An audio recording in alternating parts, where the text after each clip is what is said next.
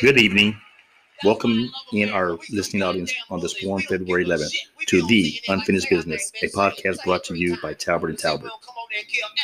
In government news today, House impeachment managers continue their opening arguments. Several surveillance videos clips were presented as evidence.